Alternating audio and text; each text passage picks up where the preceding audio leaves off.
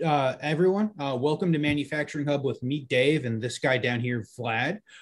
We are very happy to welcome John Pillar on episode 31 to the show. Again, we're talking about DevOps and industrial automation. And without further ado, welcome to the show, John. Thank you, sir. Thank you very much. So, as we were talking about, as everyone was coming in, you have a very interesting background. Do you want to tell everyone what you spent the first 10 or so years of your career working on? Sure. So after graduation, after college graduation, I intended on being a electrical contractor. I figured I was going to do power and electrical contracting. That was kind of the family background. That was where we were at. I started at down in Houston, Texas, as eighth largest electrical contractor in the nation. I was the right under chief estimator, and it was going to be the Aaron Parrott for that group. Things happened. Texas wasn't for me. I moved back home to Indiana, and so I reached into my my controls training a little bit from college. We had a little bit of controls in my degree at Purdue, and using my building construction background, I started with a company called Integrator.com out of just north of Indianapolis, Noblesville. It's now called Stanley Security Solutions, but we built jails, and jails are just machines that hold people. So as you like to say, I was in and out of jail for 10 years or so in some form or another. I got to go home every night. That was the cool. Well, I actually stayed over a few times because work, but yeah, I could have left if I wanted to. And the other little piece is that red wire to yellow wire unlocks door, but you got to get to that wire. So there is a color code. Interesting. You heard it here, folks. Red wire to yellow wire. The difficult part is getting to the wires. There you go. I would imagine that's very difficult to get to them, John. Yeah, generally speaking, if you're one of the customers, you're on the wrong side of that door. Yeah, and it's 3/8 inch of plate steel. So yeah. I'd be curious to know. I guess so. Control systems in jail, is it primarily to hold like cells closed, or is there a lot more to it than that? Right? Because there's a lot of probably, I don't know, time-based openings. There's a lot of like controls that you can also watch, like certain cameras, screens, like what have you. There's also, it's not just opening and closing a door. Obviously, there's like feedback. Probably there's sensors and whatnot, right? Sure. So the first answer is it's not process control. It is just digital on-off stuff. But the main controls are doors, intercoms, cameras, that kind of a system. So any facility had that. And I was actually talking with one of the guys that are on my team now about process control lines that we're doing today, and kind of coming back to the jail. When I do machine learning and when I do the stuff that I do today, we'll get to eventually when we start talking here. The fact of the matter is the machine was already working before I got there, and I'm adding capacity and automation and skill to it, right? I'm making it a little bit better, a little bit easier for the operator. Same deal happens with the jail, right? There's still mechanical doors. There's still giant brass keys in the brass keys that you see on the movies. And you're like, there's no way that's what that is. It is absolutely a brass key that's about that long, about that thick, with the really weird cut to unlock these things. There's only 3 types of doors, 2 types of swing doors, and it's the way the mechanism and camming works on them, and then a slider door. And then as far as feedback goes, you could have single indication doors, dual indication doors. So you had what we call door position switch, doors in the frame. And then you had lock status switch that said that the bolt is actually, it's bolted locked. So, or you could have those series together as a single input back. You could have those as 2 inputs back. You could have just door indication. You didn't normally just have lock indication, right? But along that way, and then we had icons that showed exactly that. We had a door icon that would show open. It would show closed in red if the door was in the frame but not locked, and closed in gray when the door was locked, right? Mm-hmm. So, and I got to preface all this. This was going on. We were doing one-to-wear in touch screens. We built our own homebrewed SQL server. And I say we, I mean, the team that we were at.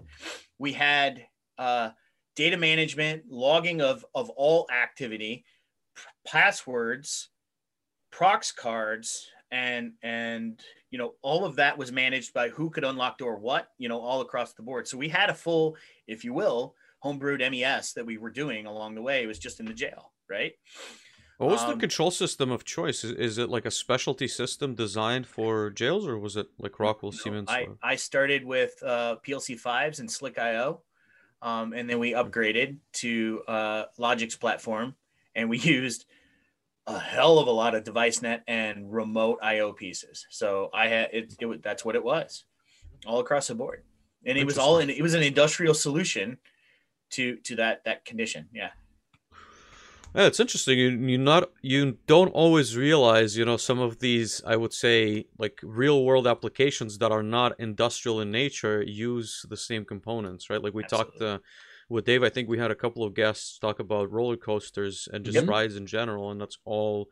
It's all on industrial controls. But it's interesting to know that jails, I guess, as well leverage the same systems. Yep, and you go. I mean, I had the largest system I had. It was in Northern Illinois, in Rockford, Illinois, Winnebago County. It had day rooms A through H with mezzanine, so 2 floors, A through H. And we had over 40 PCs that were touch points. So, and it was all direct connect. And so they had the PCs were in day rooms, and I built that whole network, had that whole thing set up. And you have fallback plans, right? So in their case, on the 3rd floor, it fell back to 3rd floor control. And when 3rd floor control shut down, it fell back to central control. But central control can unlock everything. And central control number 1 could unlock everything. And central control 2, 3, and 4 always fell back to central control 1. And we had that whole setup. I mean, it was quite massive. As I look back at it, I was thinking, we're just building jails. Let's move on. But it was a really cool. We were doing crazy stuff before we were supposed to be doing that kind of crazy stuff, right? I mean, we set up Telnet, so you had to have all those screens on all 40 of those machines, and we ended up setting up Telnet, and we built what we called the Commander Whisper, our touchscreen gateways or Dells at the time, where we called them Commanders, and we called it the Commander Whisperer, and we would use one place where we changed the whole InTouch everything, all the screens. That was master control, central control, and at the end of the night when we were done testing, or actually at the end of the night, we were done testing, because you have to test it when people aren't there. We would then run the Commander Whisperer, and it opened up Telnet and rebooted every machine, as it ran. And we loaded all the software, went on to the next one, because it took 3 hours to move that across all 40 of those machines across the board. And you didn't want to do that, so we automated it. Was there a governing body that, kind of told you how things need to be done, or was it all like built in house and you had to figure out, like, I guess, like some of the things that you mentioned is redundancies, right? And so it must have been like some kind of a requirement either by the customer or a body that tells you that it is what's needed. It's a building, so the architect. Okay. It was construction site. Right. We laugh. I was in and out of jail. Right. But most of the time it was a construction site there. We had to do service. And so, then there were customers that served when they were, when the machine building was live. But generally speaking, we were building a new building, and it was an architect. So there was an architect spec. And that's why my electrical contracting background was useful, because you have to, it was building a building, and it was a contractor in building a building. I had to go to the Friday morning meetings in the trailer and sit there and listen to the drywallers yell at the landscapers, yell at the painters, yell at the electricians, all that process that goes on in building a building. And then along with it, put automation and controls there. And so what have you been doing since you got out of jail? Since I got out of jail? Yeah. So after that, as you probably can guess, nobody puts jails where you really want to go. So I was traveling, but we didn't go cool places. So my wife and I wanted to, we got married, we wanted to settle down. So we moved back home to Northern Indiana. So I'm basically in South Bend. I'm a suburb of that, but I started doing just electrical controls for a while in this space, started up my own consulting for a little bit, worked for a company that was a startup, and I didn't really pay attention to how cool it was that I was working for a startup at this point. I don't know if I mentioned this to you, Dave, but it was called Mnet, and now it's called, I can't even pronounce it. It starts with an X. They got bought. So it was a good thing Luis got bought out. But Mnet was a startup, came out of Notre Dame, that put intelligence into sewer systems. And so I was working with them on putting flow measuring devices. They weren't controlling, but they were measuring and mapping the flow of the sewer system. And South Bend sewer system has over 170 points of measure, which makes it the smartest sewer system in the nation. So I was helping them do that, starting up my own consulting, and then professor of mine, Professor Mike Jacob. So some people may know him at Purdue, gave me a call and gave me an offer I couldn't refuse. He said, give me your resume and I'll hire you as a prof. So in 2011, I started teaching as the controls and power guy. My entire master's group all retired that year. And so I replaced 3 individuals for controls and power. Wow. In the professor realm there in West Lafayette. Wait, did you move back to your university? Was okay, so yeah, so I moved, and wife and son, brand new son and house, were still up here in northern Indiana, and I spent a year in West Lafayette teaching, starting up, learning how to be a professor. And there are extensions all over South Bend, or all over the state, called the statewide location, that the Purdue Polytechnic College of Technology at Purdue has. It's one of the extensions of being a state university. And somebody retired in South Bend. So I said, why don't you move me up there and get somebody hired into West Lafayette? There's that, Notre Dame up there in South Bend. So it's kind of easier for Purdue to recruit for West Lafayette position. And I already had a house and a baby and a wife. So in 2012, I started my position in South Bend, professor from West Lafayette, existing in South Bend. So kind of an ambassador. And at that point, it was me and 2 other electrical professors, a mechanical professor, and a IT industrial technology professor. And we had 4-year degrees that we were teaching. So at that point, I signed up for, I have 35 differently named courses by the time I retired that I had taught, or retired, moved on to the next spot. So yeah, I taught not everything. One concurrent time, right? Like what? No, but 35 different named courses. So I taught everything from, here's your freshman 101 class, here's your Ohm's Law class, to senior design stuff and process control and PLCs and all of that. And then across the board and I actually brought manufacturing engineering technology as a degree up here to South Bend. So, and my title, so this is important too, kind of to my story. I was not a research professor. I was a clinical professor. Mm-hmm. So what that means in academic aspects is that I didn't have to go get grants. I didn't have to go do research. My job as a clinical was to bring industry into the lab, bring industry into the lecture room, and have real hands-on knowledge of what's going on. It's kind of equivalent to the clinical doctors that are teaching you in the teaching ER space, right? What are we doing today? I don't know. What gunshot wound comes in today? That's what we're going to learn on. So that's what I was doing.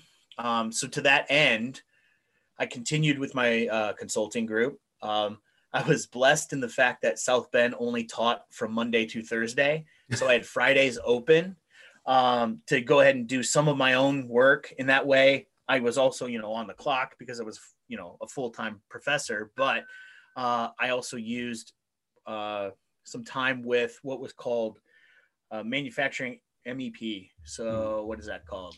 Manufacturing Extension. Thank you, Dave. Yeah, we've talked about this. Yes. So Purdue has the MEP, the Manufacturing Extension Program, and I used them. I did consulting through them as a professor for Purdue, and I also did teaching. So I would teach in the PLC 101. I basically took my PLC class and turned it into a 5-day course, and I taught all across the state for that. So sorry, what's the MEP program? What is that? So the MEP program is in the States. There is a university in most states, usually a state-run university. So Purdue is ours, that runs the agriculture and manufacturing extensions. So everyone recognizes in the United States, we all recognize what the 4-H fair. It's run by the ag program of a university that's there in the state. Okay, and every county in Indiana has an ag extension. So if I have a weird plant or some kind, I could call somebody and pay somebody to come out, or I can call up the ag extension and they have an agricultural expert that can say, yeah, that's not poisonous, you're okay. Or, oh, we've got bees. Okay, they send bees to, someone to come get them and get them out of there rather than an exterminator to kill them off, right? So, and then it's also the place where the farmers send their soil samples, and all this work is done that way through the state. On that other side of the house, there's the manufacturing extension program, where we bring knowledge and research and potential to the state through the university from professors. And this all came down from, I think Abraham Lincoln actually signed the document for that, because they wanted to bring university knowledge from the East Coast out to, the great barren West of Indiana, Ohio, Illinois, kind of stuff, so that we could advance that way. So that's what that is. And so after academia, you decided to move on after all those courses taught. Why? I guess it seems really interesting, right? Because you're passing down knowledge to many, many individuals that I'm sure you're still connected with. So teaching is what I am born to do. Absolutely. Frankly, though, academia has some politics that got really old, and I got tired of fighting them. I had an offer I basically couldn't refuse that came through my consulting gig, to go work with a startup out of New York called Odin Technologies. And they had a field deployment team, and I was going to be their senior engineer on the field deployment team. And basically they needed an old guy like me that knew how analog signals work to get it into the data stream so that they can do their data presentations and ML and all these other IoT type things. So I was working on that process. So that was 2019. I did that. And kind of to lay out where my burn in the Raspberry Pi world, they had a great deal of fleet of not directly Raspberry Pis, but more industrial Raspberry Pis that were part of their data collection system, because that was an easy to use, and I'm going to use the term senior project solution to go out there and start doing proof of concept. That's where I come down on saying it's not the ideal solution to move on to the next step. It's good for proof of concept. It's good to allow you to build and show fast and quick and do iterations and all the beautiful things that I love about startup. But as you move forward and you need something that lives, 20, 30 years, right? And I just talked to a guy that had a machine at Rivian that was 23 years old, and it had a PLC that I had never even heard the freaking name from. And the thing is moving and working and doing its job, right? I'm going to challenge that a Raspberry Pi isn't going to do that. It's not designed to be that way. It's not intended for that. It's intended for quick, fast lab setups. So we had that process, and we moved on from that. And from moving on from that position, we kind of ended the field deployment team. So I had an option. I could have stayed. I decided not to. I decided to just go back to contracting and just machine builds and whatnot back here at home. And so in March of 2020, when the world started shutting down, I quit my job and moved to a different job. So, and I did that for a while. But I tried to actually help a gentleman who was an electrician move his service department type contractor into a machine builder. And he decided after a year, he didn't want to do that anymore. There was enough money in 3 guys in a truck that he didn't want to have to go down and do the real engineering work. He's probably got a different plan on that, but that's the way it kind of worked in my mind. So we moved on from that place. And I started hunting and finding my team that I'm going to do the next magic with. And that's kind of where I'm at now. I'm with a company called Liveline, which is a subsidiary of Cooper Standard. And we're part of the R&D team for that process. And we're adding ML to our lines. It's a lot like what I kind of did at Odin, except, it's data collection and I'm working in pulling in all the data there at Cooper Standard. And we've got a great deal of sites all over the globe that I'm going to get this system put in on. So it's really cool. You want to give us in a nutshell now? Go ahead, Dave. I was going to say, I would love to talk more about the ML that you guys are doing currently, John. But before that, we've got people in the chat that want to hear this conversation of our Raspberry Pis industrial grade, right? Should we use boards? Should we use, all-in-one controllers? I think you kind of laid out your thoughts. I think Vlad might have some different thoughts. Vlad, you kind of want to share? For anyone watching, you can see 5 of Vlad's, I think, Raspberry Pis in a 3D printed holder on a DIN rail. So I feel like Vlad has a slightly different opinion. Vlad, would you kind of like to share your thoughts on what you've been doing or looking at doing with Raspberry Pis? Well, I think me and John, to some extent, agree that they're excellent for prototyping. I would still be cautious of putting them in an industrial setting. That being said, I still think that they're very cost-effective compared to other solutions. And I think when implemented properly, again, because you can very easily create like dual redundancy or triple redundancy using the Linux platform, you can very easily swap them out if they were to fail. But obviously, as experience shows, in very hot environments, very humid environments, they are going to fail rather quickly unless you invest in a ruggedized Raspberry Pi solutions, of which there's multiple on the market. But yeah, I mean, I think ultimately what the industry is looking for is rugged Linux computers, and usually the price point for them is not that low as compared to the Raspberry Pi, and that's why everybody seems to gravitate towards them. But obviously, I guess the lower price point has a trade-off. So, John, what are your thoughts on that? So first of all, and when we first met, Vlad, I told you I am often the old man screaming at a cloud, and I get that, and I hate that I'm that guy, right? But as and I've been through a lot. I've been through the PLC 5s and all the way up, right, and back and forth. So I've been through the growth of I have nothing but serial communications all the way to Ethernet and all this, like a lot of people do and have been. But so I'm cautious on a lot of pieces. I got burned pretty hard on the Pis. While you're correct in that you need to keep it cool and all these other good things in an air conditioned space and in a very hot space, my Pis were all cooking at the same temperature. And so it wasn't about the space, it was about the nature of the Pi itself.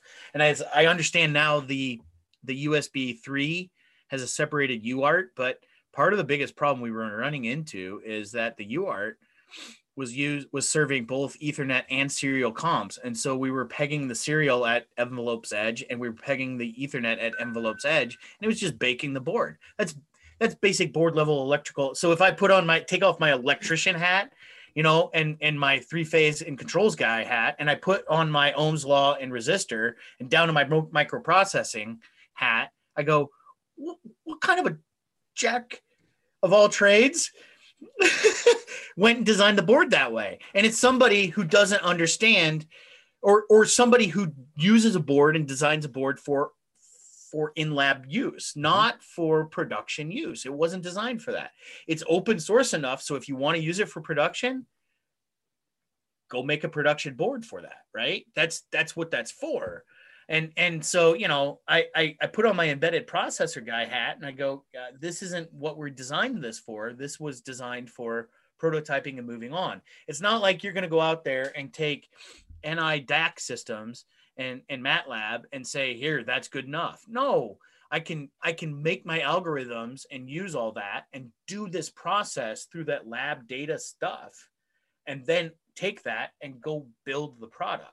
That's the process.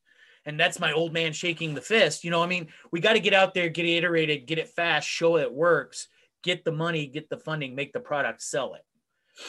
Well, let me ask you this. Was temperature the major limiting factor? Because you could have also, and I guess this is more of a question, could you have stuck a big enough heat sink to dissipate the heat, right? Because you could calculate how much heat is being dissipated by the processor. And it was the temp on the chip. So it Right. wasn't like I was measuring. It was the reported temp coming from the chip.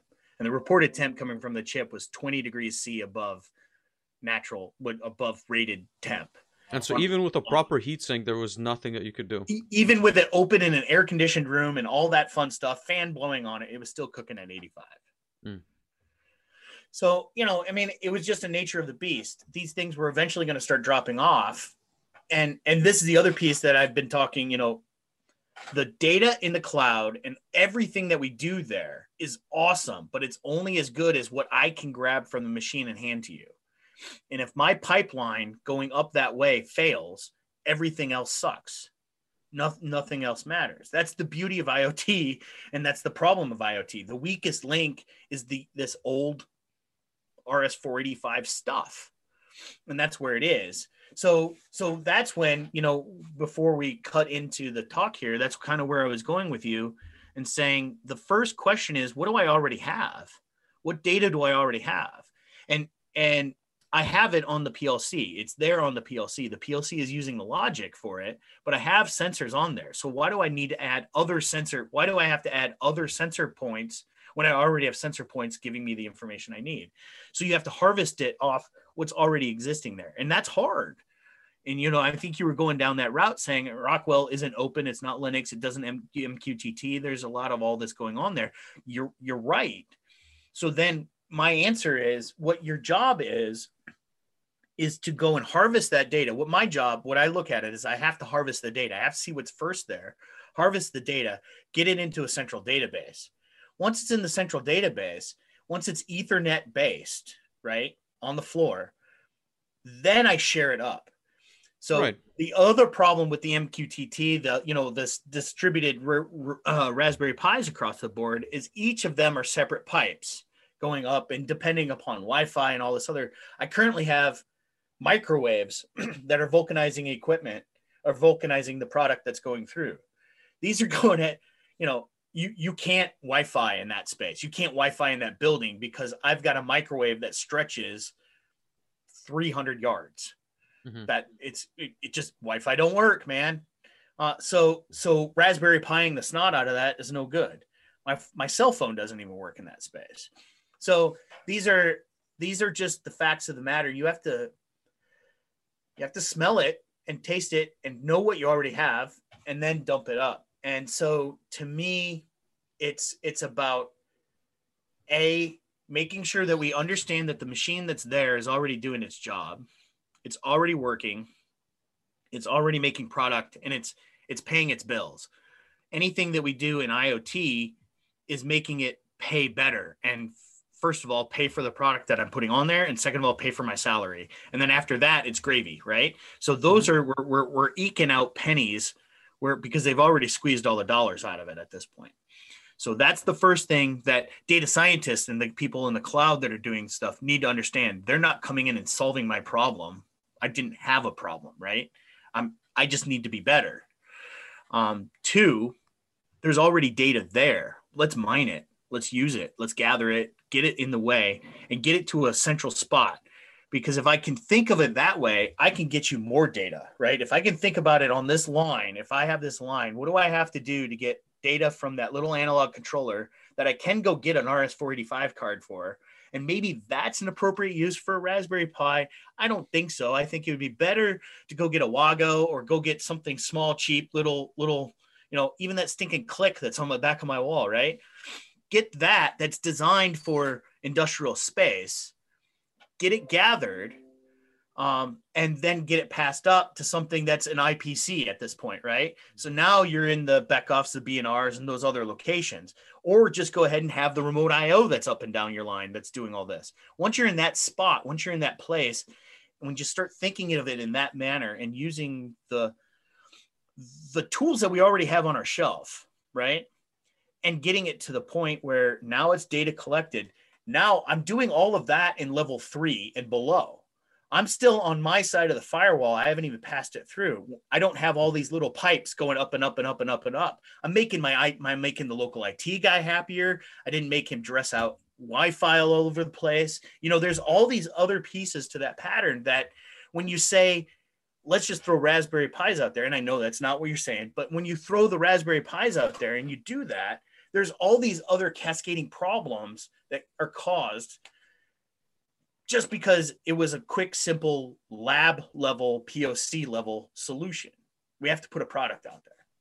Sure, yeah, I guess like my idea of that infrastructure would have been like multiple Pis going into like an IPC, right? That would sit also on the OT side, and then that would funnel your data into like the IT, whatever database. So use the remote Ethernet based IO that goes to the IPC, because that's why it was created for, right? Yeah.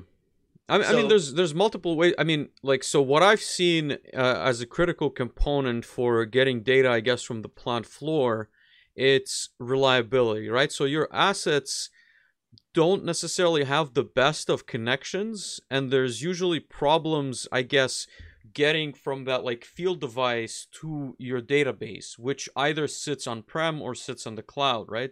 So you want that edge node to not only be like a pipe, funnel, whatever you call it, you also want it to kind of buffer and maybe to some degree condition the data, right? Because again, you have to have your algorithms either you can write them on the PLCs, right? So if you have a PLC in your machine and you want to do, for example, on change data, so that's not native to, let's say, Allen Bradley, and you can write some fairly straightforward algorithms on the PLC, but a lot of times on the older PLCs, you don't have the capability. On the newer PLCs, you don't always have the space.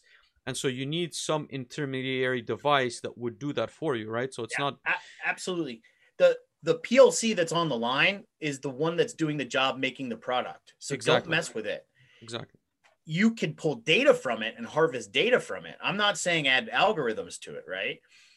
Even if it is a Davis Standard extruder, right? Mm-hmm. They don't want me to change. If I start changing IO and logic on their PLC, guess who owns that PLC now, right? I don't want to do that, but I can ask them, hey, can you give me read capabilities for this memory block and dump it over, allow me to pull it here through OPC, whatever, these capabilities, right? Sounds like you don't want to come in at 3 a.m. That's what right. I'm hearing. No, that's the other piece is I am not the manufacturing controls engineer. That's a farmer. I don't do farming. I build stuff. I come in, I let you have it. I show you how it works, and then you maintain it. I'm not a maintainer. I'm a builder, and I move on. I didn't stay at the jail. I didn't maintain the jail, right? I came in, you paid for an annual PM, and what I did is I walked around and showed you what you didn't take care of for that, entire year. Right. And so we took care of it for those 2 days, and you paid me dearly for it. And then I moved on to the next place. I have to bring a product to them to pull the data that then goes to the data cloud. Right. And you were absolutely true and correct in that if you have some now defined as mission critical, right? Because as soon as you add extra gravy to the line, it becomes mission critical. Right. So now those are things that it has to just work. You have to have that local web server, that local algorithm, that local short-term storage pace so that you get a week's worth of data. No, it doesn't hurt the process engineer. It doesn't hurt the manager of the building for him to call me up and say, dude, I lost the internet. What's going to happen? I go, you only get a week's worth, man. Go call Comcast and get it fixed. That ain't on me. Right. So, and that's part of my contractor in my mind. I never want to leave someone hang. Right. But I also want to make sure it ain't my fault. That's how you come in and become, I don't want to be a firefighter either. What I want to be is a hero and a solutions master. Right. And Elisa and I kind of got into a conversation kind of on this a little bit. She asked a question on LinkedIn about, how do you fuse your IO? My answer is, if you're fusing your IO, you did everything wrong, because you're using a fuse wrong. A fuse protects wires, not inputs. That's what it's designed. Let's open up the NFPA and find NFPA 70, the NEC, and find out what an overcurrent device is designed to do. What you're worried about is transient spikes that are coming back because something foobarred down line. Yes, it was the sacrificial lamb. Yes, it saved the day. No, the answer isn't to go grab another fuse, shove it in there, and walk away, because that's just the canary in the mine. The same answer is, hey, I got another bird, put it in here, take out the dead one, keep working, guys. It's methane. You got to solve the problem and not be the firefighter. Hopefully, at least you put in the fuse of the same rating, right? Because we all know. No, you got to go up, because the last one blew. You need a larger fuse so it doesn't blow. And that's the problem with it, right? You just go up, because and then it gets down to I take a number 12 wire and I cut it and just shoved it in there, right? So now it's 15 amps. It's all good. Or 30 amps. The fuses keep blowing, John. Yeah. That's the problem. No, that's not the problem. And I understand the mentality that gets us to that point, because again, that's the farmer, because he's got to keep the machine running. I get it. But it's about, now there's the teacher that kicks into me. Let's solve the problem, because you don't want to wake up at 3 a.m. We'll solve the problem. We'll spend some serious time finding the solution. And I understand, well, it costs me $1,000 an hour, or whatever the number is, the dollar amount per hour that the machine is down. Yeah, but let's take it down now in a controlled condition when you can deal with it, fix our problem. And you're going to probably, over time, because you're not going to have to keep replacing those fuses and having half starts, you're going to pay that money back. That's what Dave's, going to do the math for you and show you that the value is. Absolutely. And so I love that, John. And I generally agree on the concept of run it all into a data collector IPC, something along those lines. But I think the big question becomes scalability, right? I think I think people look at the pie, because you can buy a $20 pie, and you don't necessarily think about all the other costs going in, but you can nearly infinitely scale a $20 pie and kind of throw it on the line and put some sensors on it and collect data and push that up so all of the data is standardized, versus having to go in and actually interface with the PLCs. And so we interface with the PLCs and we pull it into a data collector IPC, and then that gets pushed up, and there's a lot more work. And I am not going to disagree when we say that it's the right way to do the job, or theoretically the right way to do the job. But what would you say to the people who say, Raspberry Pis are so much cheaper, it's just easier to slap one of them or 50 or 500 of them in than it is to go through and try to scale across 50 different facilities? Until you have 50 different clients that are dependent upon your entire fleet, and you're paying two guys 2 salaries of doing nothing but going to the fleet management and rebooting them to keep your data flowing because they're overheating. So when you start to compound that, if we have got Dave, John, and Vlad manufacturing facility, heck yeah, let's go ahead and just use some pies, because you guys we're gonna keep it up and running, no problem. But now if you're going, it doesn't scale. That's the exact answer that I have to you. It doesn't scale. If you have to now be in charge of making sure that data pipeway is the one thing, the weak link of everything in the cloud. Anything that you're doing machine learning, you're doing just OEE, you're doing just dashboarding. None of that is worth a damn once you lose one of those. Each one of them, you start losing them. And so do you want to have a fleet of trucks and dudes that are out there replacing them all over where they're at? Or do you want to spend the time to manage it and do it right on your downtimes? So you spend the time, you do it right, and you bring it on, and it's done, right? So, and then you have a facility and a thing that runs for 23 years, and you can sell to someone next. Those are the processes that I have the answer to that. It's not wrong when you do something really fast as a firefighter. Absolutely. You solved the problem and you moved on, but that's not the long-term solution. It's not scalable. No, I appreciate that, Vlad. I know that we have to continue to move on, but do you have any last thoughts on this other than we probably need to have 6 more hours of Manufacturing Hub conversation on it? I mean, I'd be curious to benchmark it myself, to be honest with you, with the temperature. I'm curious, and again, I'll do some research off camera if there have been solutions, because I would assume that it's the same problem that everyone's running into, right? It running over the temp that it's been specified to do.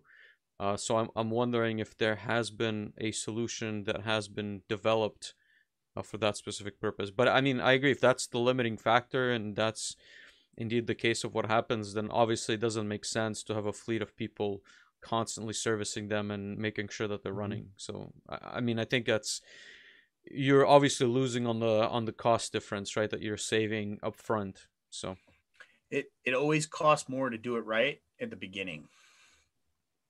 No. Than it does to do it wrong 27 times before you decide we can't afford to do it wrong anymore. And I'm going to say it's not wrong, right? I said it has its place. It has its tool, right? How many hammers do I have in my shop? I've got a claw hammer, ball peen hammer, rubber mallet, and an engineering hammer. And all of them can drive a nail, but some of them aren't designed for that, right? And only one of them can peen metal appropriately, right? It's got the process. Only one is going to pull a nail, right? It's got the right use, but they're all a hammer. So that's the real answer that I have to the case. And a smart professor once told me, or he was just a mentor, he wasn't a professor, but you know, there's the glass of water, it's half full, it's half empty. That's the normal population. The engineer says the vessel is twice the size of what it needs to be, right? It isn't, you got to have the right tool for the job that you're looking for. And you got to look at the constraints that you want. If the answer is this is a POC and I need to prove to the CEO, the COO that this is a good thing to do, yes, Vlad, go use Raspberry Pis because I can get that done really quickly on a Saturday. But if it's because I want something for long term, well, then I need to have worked in and baked into the description to the COO. I'm going to have to do this, and we're going to roll into an IPC, and we're going to go do this, and we're going to go down that entire route of the unified namespace and moving it into the cloud the right way and doing all these things. And the reason I do that, if I can pull it all into one spot in one place in my house, right, then I've got it all right there. Once it's all right there, if I decided I wanted to use Odin Technologies, I wanted to use Liveline, I wanted to use Site Machine, they all just go right here. And now you're interchangeable. If you go and you distribute all these Raspberry Pis, well, I've got an MQTT broker that's got to go to this, got to go to that. You know, you've got this other problem. So it's an interconnectivity piece, right? It's a future proofing and allowing you to be able to say, I got choices for data collection. I've got choices for ML along the way.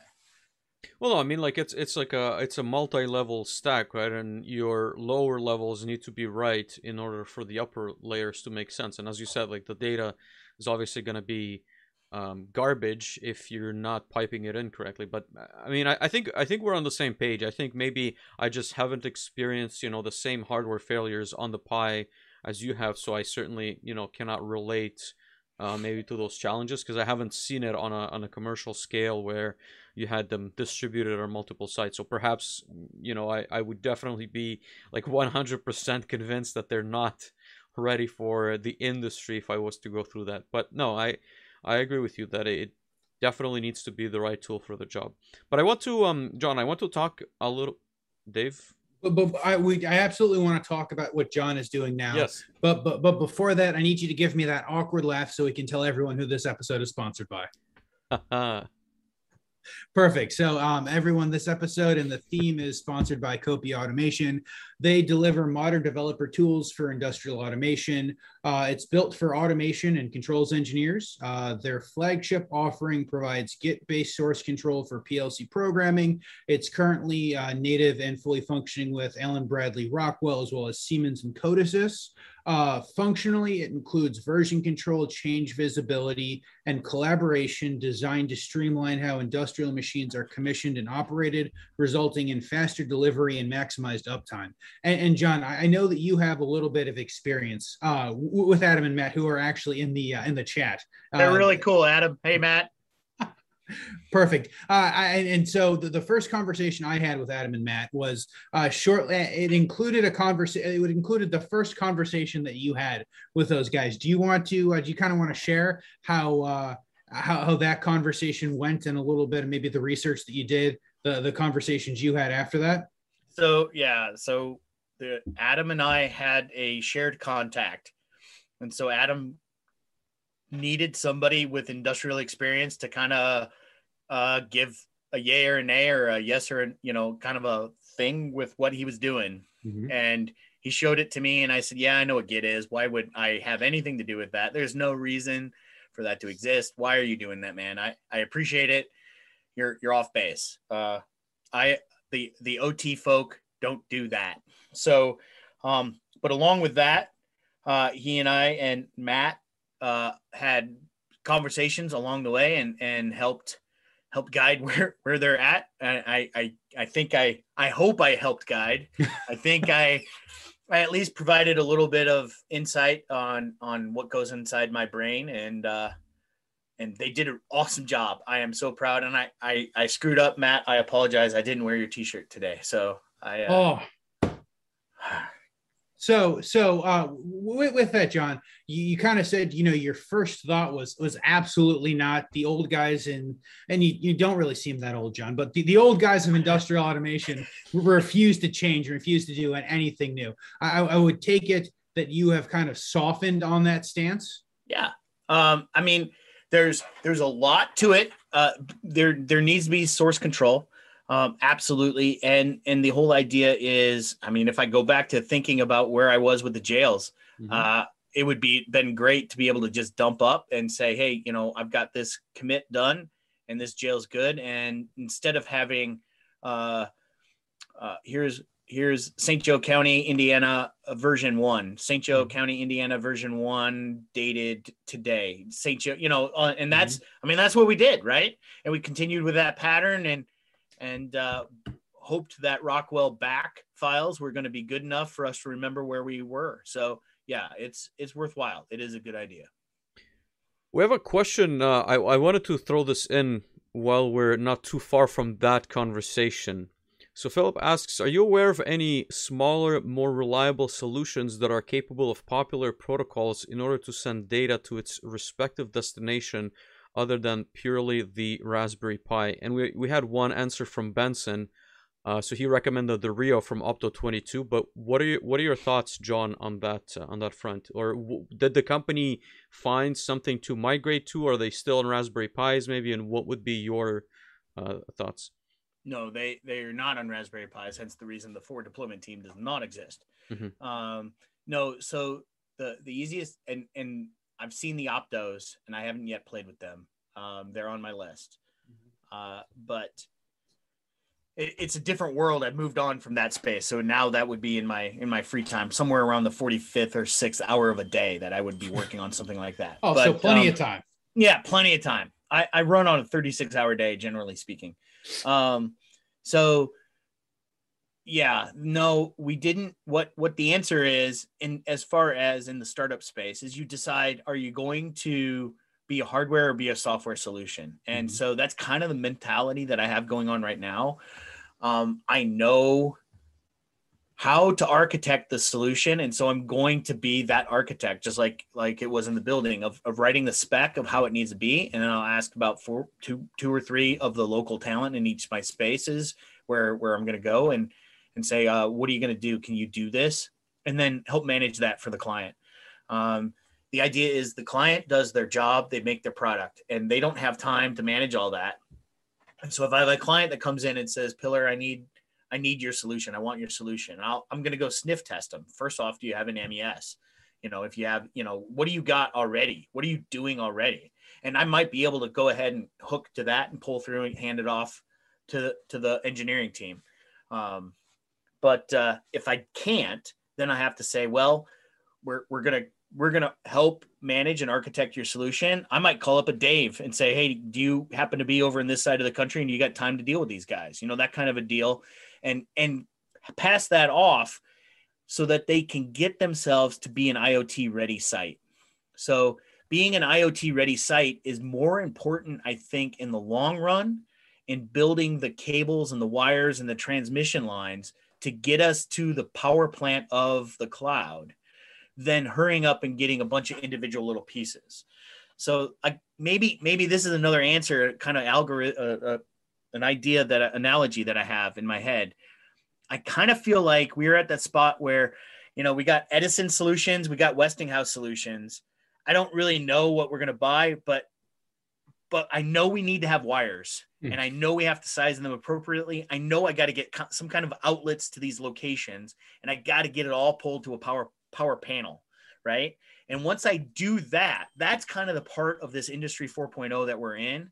And this is when I say I'm the old guy, well, I'm the guy that's going to help build that transmission line, the distribution system, and not be dumb and not connect to the East and the West and just be Texas, right? We want to, we want to make sure that we line it all up. All right. I don't know if it's AC or DC. I don't know if it's VHS or beta. I don't know any of that, but I do know that if I get it into a database that is a generally recognizable database solution, I'm going to leave the client with their best level future-proof solution along the way. And that really ultimately is what matters to me, is moving that next step forward, because that's what we got to do. And not to harp on it, Raspberry Pis don't fix that for me. They're just Edison coming in and saying, buy my power plant, buy my light, buy my stuff, let's move on. And I'm going to go kill Jumbo and show you that AC is deadly,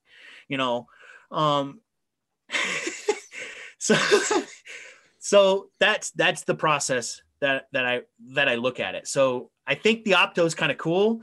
I think the Beckhoffs have a good place in this space. Lower level Beckhoffs that are just really cool little PCs. I think B&R might be good. I haven't played with those yet. The Wago on my back, I bought that Wago and I have yet to even power it up. So, I haven't even had a chance to play with that one yet. Maybe it'll be all right. I have a feeling that the Beckhoffs and the Optos and the B&Rs are going to be better choices. That being said, I am freaked out like no tomorrow that an IPC is even talked about as being a controller for a machine, because I lived through the Rockwell soft PLC lifetime and the Windows blue screens of death that shut down jails. So I'm also been burned there, but I've coming to like it a little better as we go on.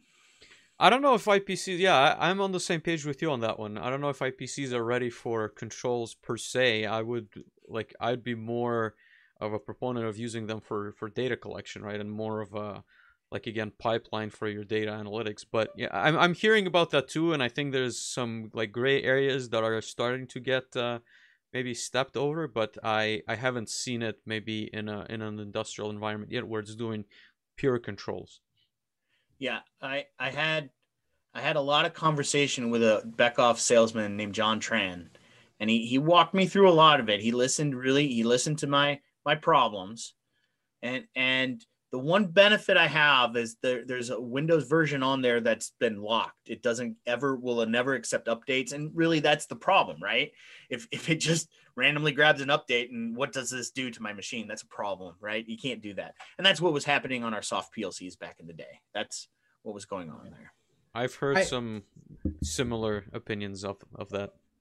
Yeah. Go ahead. No, I think all this is interesting. I appreciate Phil's question and Benson's comment. I would be interested. I've always kind of considered maybe the Groove as a good solution for something like this, but perhaps this warrants some additional testing. I don't know what the testing would necessarily look like, but I feel like that might be an interesting theme as we get further into the year, as to some testing to see if people would be interested in doing some comparisons and maybe getting some experts on to figure out what the best actual solution looks like, or maybe what a series of solutions look like, and maybe we can answer the questions re IPC and control. I think everyone who does control with IPCs are going to be on one side. I think everyone who doesn't is going to be on the opposite side. But maybe it warrants some testing and some additional conversation.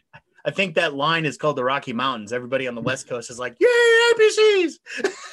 Yeah, I mean, yeah, most of the people that I know are in the Rocky Mountains, in fact, in and west. But I think that warrants some additional conversation, and maybe Vlad and I will have to have some conversation and reach out to some people to see if they would be interested in being part of some theoretical thing that we are apparently talking about live on the air at the moment for some reason. But so everyone's going to have to forgive us.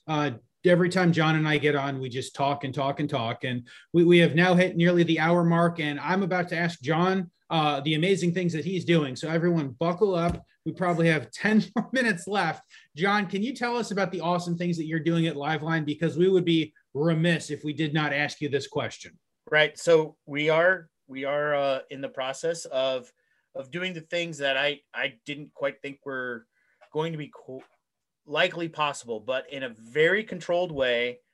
We are to a point where we are taking over a line and putting it on auto control. So we have about 4 lines that are out there doing it, and it's really kind of cool. It's amazing. It has all the problems that, Vlad was saying that we have to worry about. Where do you put the controller? Where does the control exist? What happens, and all the fallbacks that have to exist there. It's not a lot that I can really say about it down the round, but yeah, we're running a machine from the cloud with some machine learning. So it's really cool. That's amazing. I would hope that we can continue to have some additional conversations as you guys get further into it. And maybe as you guys get a couple of case studies, you might be the list of people I know actually doing anything that even comes close to machine learning in actual production. I was excited to be invited into the team. So yeah, this was great. Absolutely. So I would say that we should absolutely keep in contact with you and what you and the team at Liveline are doing, and hope maybe before the end of the year, early next year, we can get back together and talk about what I hope would be a success story. Maybe you guys will have a case study that we can talk about. And I think that the point that you made earlier, John, was very good. That, just only one good point, John. But no, I think the point of, by the time that we've gotten to like IoT, by the time we've gotten to machine learning or artificial intelligence, we've already saved the dollars, right? The folks like us have come in and we've built MES systems, and we should have hopefully saved the dollars, the big rolls of money. Hopefully that will be saved. And by the time we get to a machine learning or artificial intelligence solution, we're looking to kind of squeeze out the pennies, and best case scenario, the pennies are going to add up to significantly more than the cost of the many dollars that we've put in to get to that point.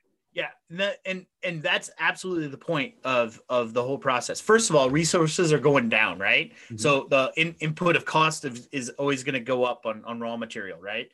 It's not going to come down. So you've already squeezed as much as you can out of that spot. So yeah, we got to get it in on the scrap. We got to get it in on the efficiency of the run. And if you're running at 97% efficient, 98% efficient is where we're aiming, for the next step. 97.5% more, efficiency is good. And you're talking about dollars per day, per line, per shift. Mm-hmm. Once you start going into that compounding, everyone knows that matters along the way. Yep. Electricity is more expensive. I got an entire class. I didn't even say, hey, I also teach classes in Germany while I'm doing all this on my fun stuff, and it's all focused on energy and energy use. Okay. All the costs aren't going to go down. We have to be conservative on the resources that we have available, and that's what Industry 4.0 is going to allow us to do. Absolutely.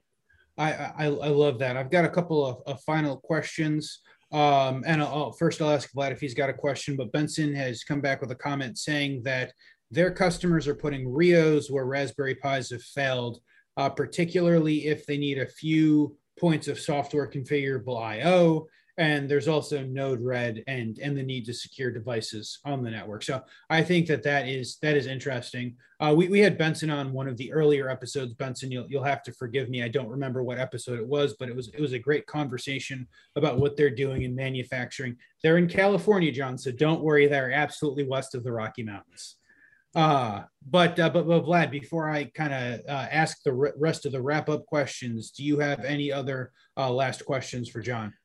No, I honestly really enjoy like where the conversation was going. I think it'd be, like one idea that kind of sprouted in my head. It would be almost interesting to create some kind of a chart, that you usually find in technical manuals. Like I know Rockwell has this, but they would say, Mhm. if your solution requires this, like go with this platform. If you're looking for this, like go with this platform. So it'd almost be very interesting to see, because I think there's a different, line of products, and even within the Opto 22 family, as we've mentioned a couple of times, those I think controllers would serve like slightly different applications. And so it'd be really cool to have a very large chart, I think, put by a third party that would say, if you have like these requirements, like go this route. If you have like these requirements, go like slightly different route. Obviously it would require some kind of bench testing, and you'd probably have to power on that Wago. But I think like as a long-term project, it would be a really cool, like again, because I think like the industry will self-select, but I'm sure there's different ponds of people that are doing the same research and figuring out what makes sense for them. And so to aggregate all that research would be, I think, really, really interesting. But in any case, I don't have a question. I think we're over the time as is, but Absolutely. we can certainly continue this conversation later on. Yeah. Absolutely. It feels like Vlad just committed, at least himself and maybe all of us, to a significant additional workload in all of John's free time. But John, speaking of your free time, you were a professor. You still teach classes. Do you have, I like to call this section our non-sponsored Audible segment, in which I ask you if you've got any book recommendations, preferably in English, not German, because I know Vlad speaks English and French. I don't know where German is on that list. But if you've got a couple of good book recommendations, Vlad's going to go purchase them, as well as I'm sure a few other of our listeners.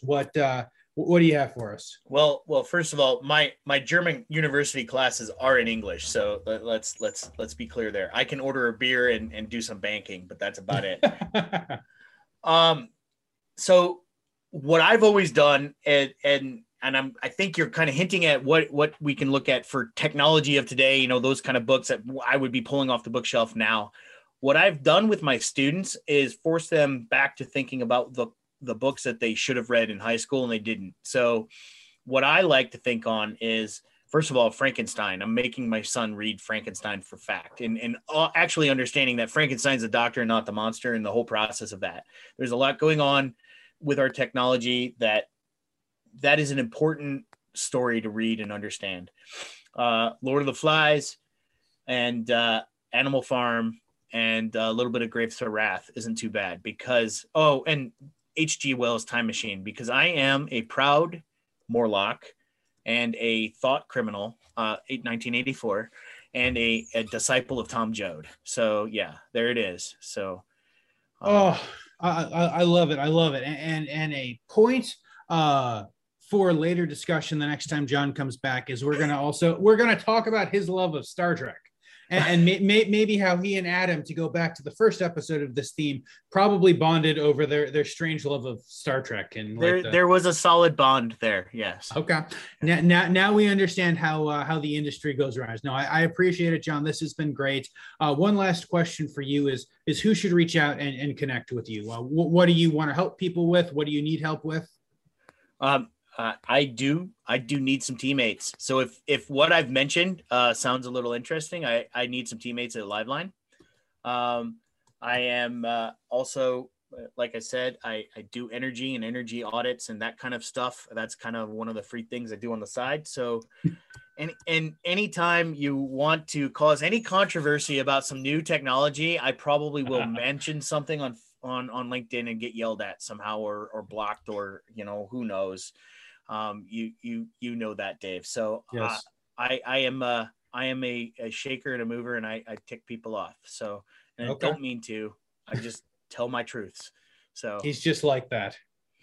No, that is amazing. I appreciate it, John. You and I apparently need to have a conversation about energy audits, as that has come up in non-manufacturing hub conversation. And so you and I need to talk about that later. But no, thank you, John. Thank you for everyone who has continued to listen through this.